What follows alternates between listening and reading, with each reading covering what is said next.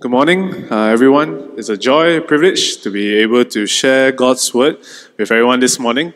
As you can see around you, there's a couple of decorations. All the way back, there's a big old Christmas tree right there, which means we're adding into the end of the year, into our Advent season, which also means today marks the final part of our 2 Samuel series. We reached chapter 24, and that's the final chapter for this series. So we're going to be looking at that today together. But before we do that, allow me to pray as we prepare our hearts to receive and listen to God's word. Let's pray. Heavenly Father, we give you thanks that we're able to gather today as your people. Lord, prepare our hearts as we listen to your word, as we listen not only for our heads, but for our hearts and our hands as we seek to love you and as we seek to obey you in our lives. Help me to preach clearly, faithfully to your word so that your people may be edified and that your gospel may be proclaimed to all. Thank you, Lord. In Jesus' name we pray. Amen. As I mentioned, we're at the end of the year. And one of the things that we like to do, I think, as we enter the end of the year is to look back into the past, to think back, to really recap of what just happened, maybe 2023, the good, the bad, the ugly, whatever it may be. And perhaps not only do we like to look back to the past, but we think about the future as well. We look forward and to be excited about what is to come. And today, as we come into the final chapter of 2 Samuel, the author of 2 Samuel does exactly that. He is reminding us of the past and giving us as well a sneak peek of what is to come. You see, in the last part of our chapter today, in chapter 24, the author reminds us of the past of David and how David is not the perfect king. But more importantly than that, the author rather looks back in the past and reminds us of God's wrath, God's anger upon sin, exercising his wrath upon his imperfect king David and as well his imperfect people of Israel. So he does that, he looks to the past, but the author also looks to the future. And the author helps us to look forward to King Solomon, to 1 and 2 Kings, the next book rather, and how the story of God continues to unfold. So if you have an order of service, you can scan it on your pews, but feel free to look at that. A church Bible is in the way to the entrance, and you can look at the screen in front of you as well, as we follow along to look at 2 Samuel 24. All right? So right off the bat, in verse 1, it says, "Again the anger of the Lord was kindled against Israel." So we see God being angry at Israel. Now, what is the reason God was angry at Israel? Well, we are not told. The author doesn't give us the detail. We can speculate. It could be this, it could be that, but I think we can trust that God is always faithful and God is always just. We don't have to speculate necessarily why God was angry at Israel. Well, frankly speaking, Israel has not had a good track record of honoring God. But let me remind everyone in Psalms 145 verse 17, it says that the Lord is righteous in all his ways and kind in all his works. Now, although we are not told why God was angry, but the scripture reveals to us that God is just. And by nature, by who God is, by God's perfection, he must be just.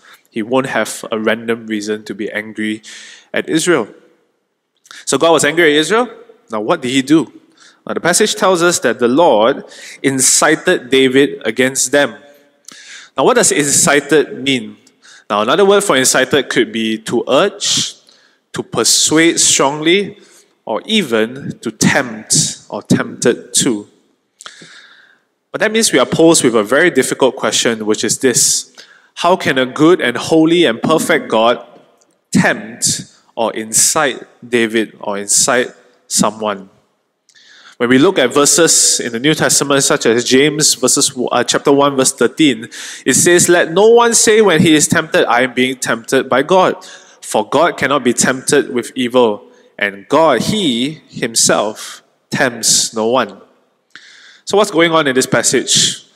Well, I think the issue at hand here that we have to focus and look into is David's pride and David's disobedience. That is the main issue at hand here. You see, the Lord incited David to take the number of Israel and Judah. Now, what does taking a number mean? The Bible has a technical term for it. It's called taking a census, right? So what is wrong with taking a census or taking a number of Israel, you may ask? Well, first of all, let's understand what is a census. Right? We need to Numbers chapter 26, verse 1 to 2. Right? In verse 2, it says, take a census of all the congregation of the people of Israel, from 20 years old and upwards, by their father's house, all in Israel, and look at this, who are able to go to war.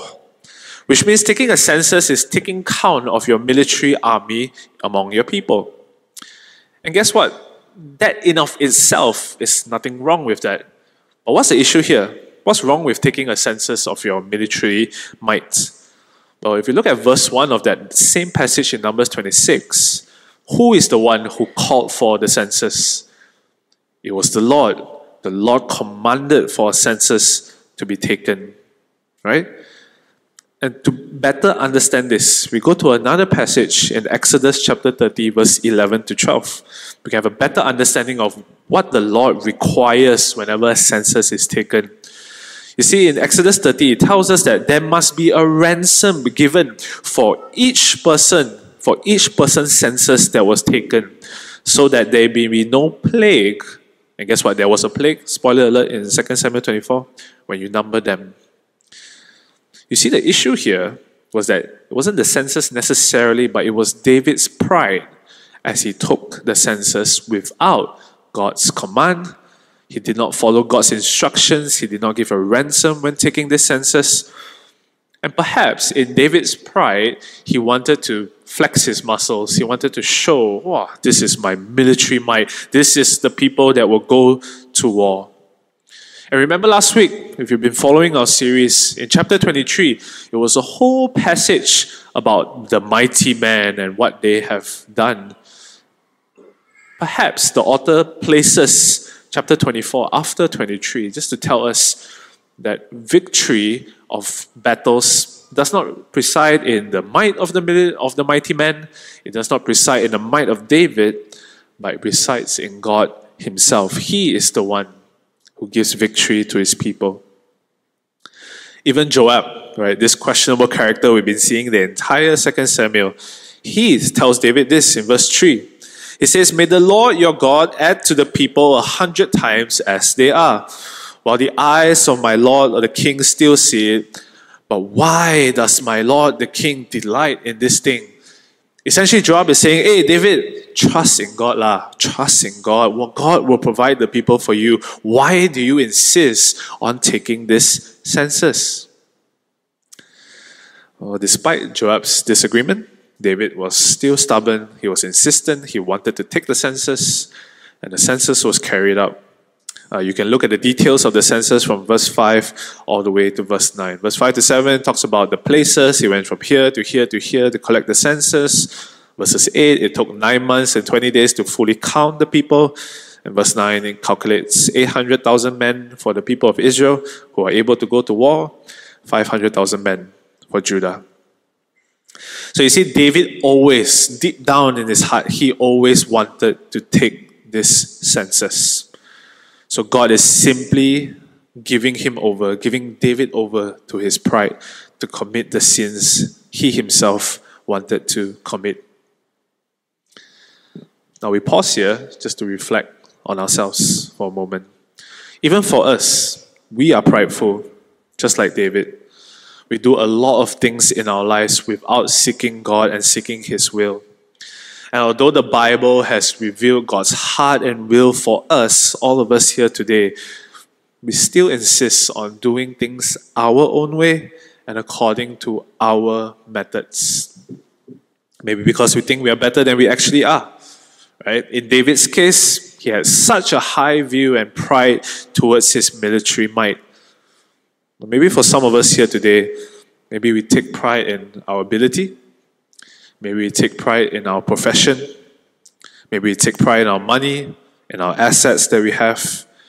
If you're a student here today, maybe you take pride in your intellect, your ability to get good grades. Right? This is my doing, my ability, my power. But may I suggest to you, in the kindest way possible, you're not as good as you think you are. We are not as good as we think we are. Church, may we be reminded that the very breath that you breathe comes from the Lord. The fact that we could have woke up this morning, drove to church, be seated here is because of God. That your gifts, your talents, your strengths, your successes, everything in life are impossible apart from God allowing it. Because the moment we think, church, let me remind us, because the moment we think that all our successes is attributed to our might, my strength, me, myself, and I, is the moment that we are saying, God, I don't need you. I don't need you to do this, God. I am better than you. So may I urge us this morning to examine our hearts if there's pride in us. And I pray, and may you pray, the Holy Spirit to convict your hearts concerning this pride, that your might and your power, your successes are only possible because of God. To not take any credit for ourselves, but to give glory unto the Lord. So let's do that. One of the things I hope we do this morning. Well, thankfully, David, as we move on, thankfully, David, he realized that he had a reconsidering moment. And verse 10 tells us that after taking this census, David's heart struck him. His conscience struck him. And David realized that what he has done is wrong. In verse 10, he said, I have sinned greatly in what I have done. But now, O Lord, please take away the iniquity of your servant, for I have done very foolishly.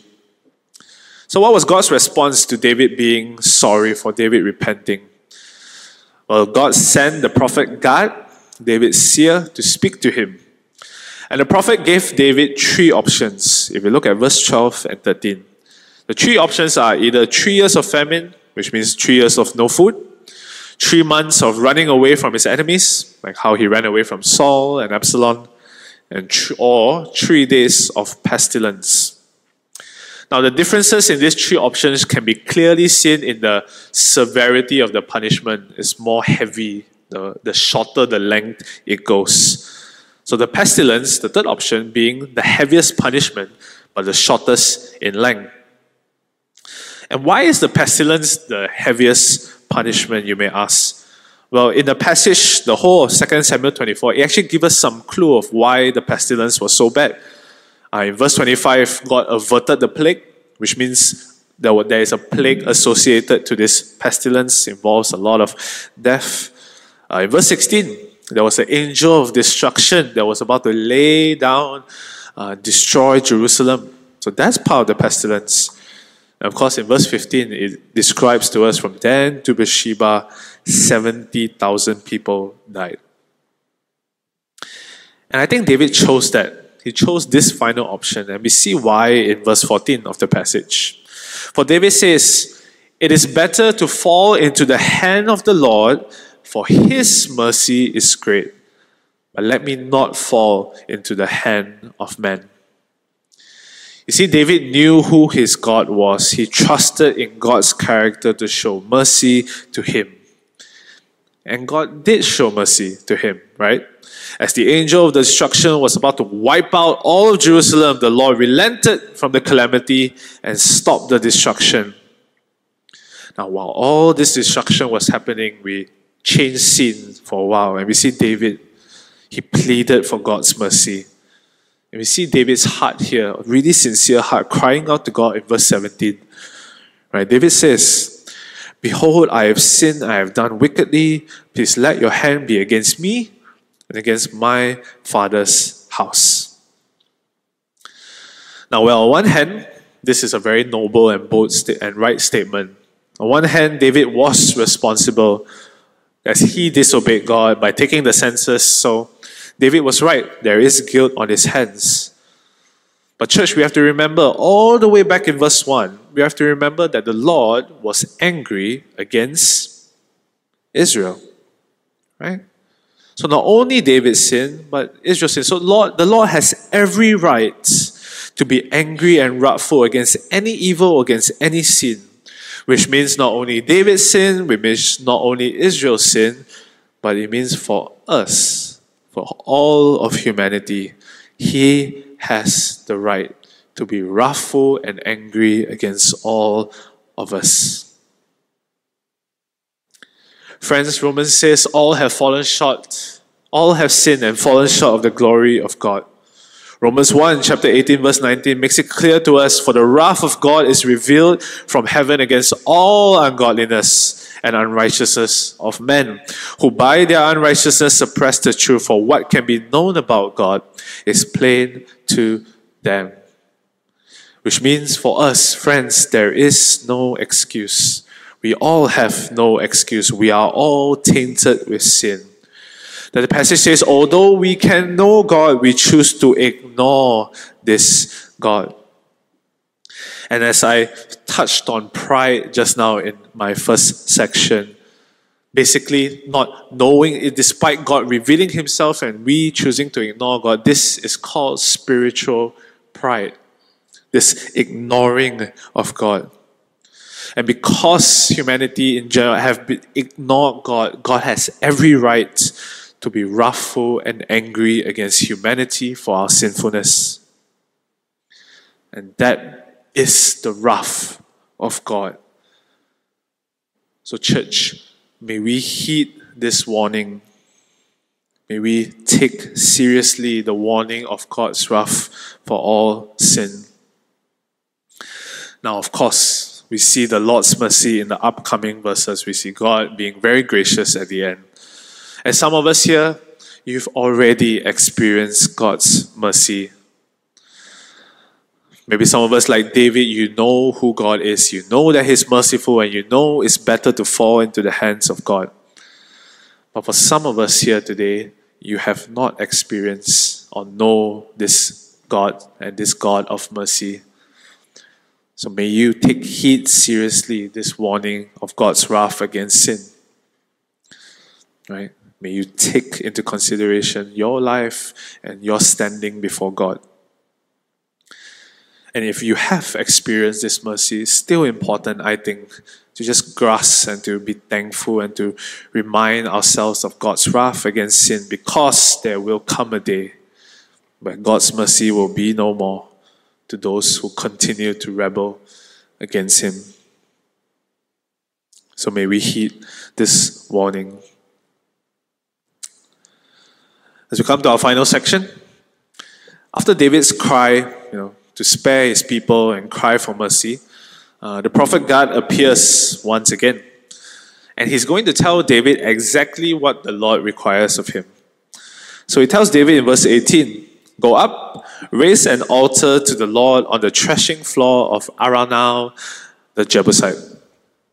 Let me explain a few things here. Firstly, the threshing floor. What is that? So you see, a threshing floor is a place where grains are cracked open and the wind will separate the grain from the husk. It could be done either through an ox stamping it over, or a threshing sledge, as we'll see later, to separate the grain from the husk. And the Jebusites, who are these Jebusites? They are former inhabitants of Jerusalem. And Araunah probably was just a survivor during the conquest of David against Jerusalem in 2 Samuel 5. You can take a look at that. My point is, David is to build an altar in this place in order that the plague may be averted from the people. Now, I want you to notice some of the things that the author wants us to see, and to see about David's intention and David's heart here. You see, the Jebusite was willing to offer the things required to build the altar: the oxen for the sacrifice, the apparatus, the threshing sledge, and the wood for building the altar. Now, maybe for some of us, especially, 11/11 just passed, got a lot of good deals. Wow, so many free things. Take away. Better faster take. These are all free things. You better take. Like, no buy one, free one. It's literally buy free one, free one. But David's response, if you look at the passage, David says no. And he says, I won't offer burnt offerings to the Lord that cost me nothing. It wasn't because David was paiseh. I think I'll explain later. So David buys it, David builds the altar there, and the plague was averted. Plague was averted.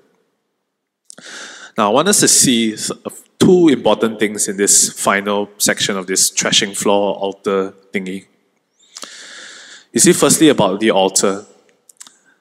This tells us that this oxen for sacrifice, it tells us that there must be bloodshed made for the propitiation of our sins, for the atonement for our sins, for the forgiveness of our sins.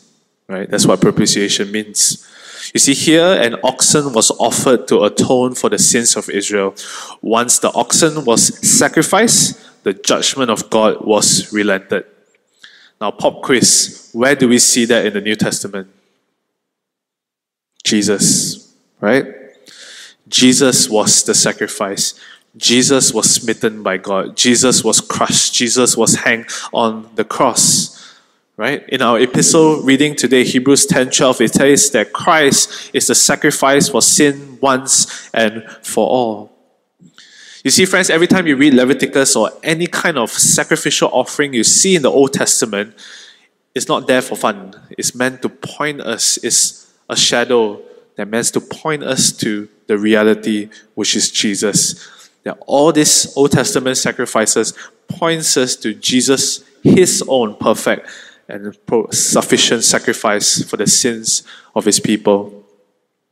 So may I urge you, every Sunday when you come to church, or even every day for that matter in your life, we pause to be thankful time and time and time again about what Christ has done for us, for forgiving your sins, for dying for you on the cross. Right? So may I urge you to do that, to have that sincere heart to remember the sacrifice of that Christ and his death for us. So that's the first thing in this section. The last thing I want us to see is from David's perspective. I want us to see David's, well, I said David wasn't paise to buy, I buy. No, but David was sincere in his heart of worship. Right, there's this term I would call lip service Christianity, where it simply means you gather on Sundays to perform a ritual, you perform a habit, but deep down as you do these things, deep down they have no meaning. And the prophets all across the Old Testament condemn this behavior, condemn this empty-hearted worship from Israel. Because you see, it's one thing if David just got the stuff for free and then built the altar, performed the ritual, and then ciao, go back. Done, job done. But David knew that glorifying God, worship of God, requires a personal sacrifice. You see, in Romans 12:1 in the New Testament, it tells us that we offer our bodies as a living sacrifice to God. We offer our lives, every bit that we have, as a living sacrifice to God. And this lip service Christianity, this performing our rituals and habits, it's not what God requires. And let's be very honest, we are very comfortable here in Malaysia. I mean, I really like the decorations. This cathedral is beautiful. We're in St. Mary's. We come here and worship God peacefully. We thank God for that. That's not a bad thing. But friends, there are Christians all around the world that do not experience the same thing as us here today. So may I urge all of us to just consider and not take for granted the gathering of the Lord's people on Sunday, or even the worship of God every single day of our lives. May we count the costs, right, and take this seriously and not just do Christian stuff for the sake of doing Christian stuff, but that when we do these things, it comes from a heart that wants to please God and worship Him. So may you consider that even as we continue the service, and just think about it even as you go home. So in conclusion, as we wrap up, as we come to the end of the year, as we wrap up, or we've been through 1 and 2 Samuel for I think three years or so now. So what's next? Right? I just now say we look back to the past. All those things are in the past. What do we look forward to then?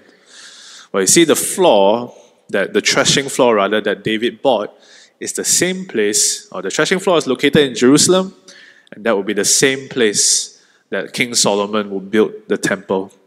right? And the story will go on into the next king, King Solomon, and to all the kings in 1 and 2 Kings. And it ends, 2 Kings ends with an exile.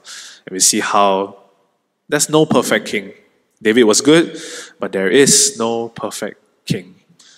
Right? And today is Christ the King Sunday. We're reminded that throughout this whole 2 Samuel, even how great of a king David was, there is only one true and perfect king. And his name is Jesus. And now he's seated at the right hand of the Father and he reigns on high. He'll make his enemies, he'll step on his enemies like a footstool. He'll make his enemies bow to him one day. And he will come back, church, to rule and reign forevermore. So let's pray.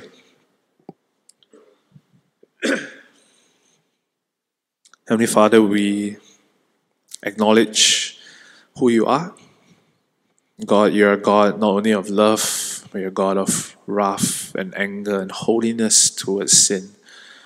And Lord, help us to take that very seriously. Lord, for some of us here who have maybe been seated in church for a very long time but have never come to a realization of your wrath towards their sin, Lord, may you gently convict them in their hearts and point them to your Son. Lord, we thank you for Jesus, for being our Savior, for being that sacrifice. And help us to be reminded every time we gather, every single day of our lives, to be thankful for the sacrifice that you made on the cross for us, Lord Jesus. So Lord, help us to examine our hearts if there's pride. Help us to examine our hearts that if we've been performing mere lip service as worship to you. And may we consider these things as we enter our week ahead. And Lord, we're thankful, Lord, for you, Lord Jesus, for being our King, for the one true perfect King that we submit to and we obey. So help us to do that, Lord, for the rest of our lives, as long as you give us to. And we pray all this in your Son's most precious name. Amen.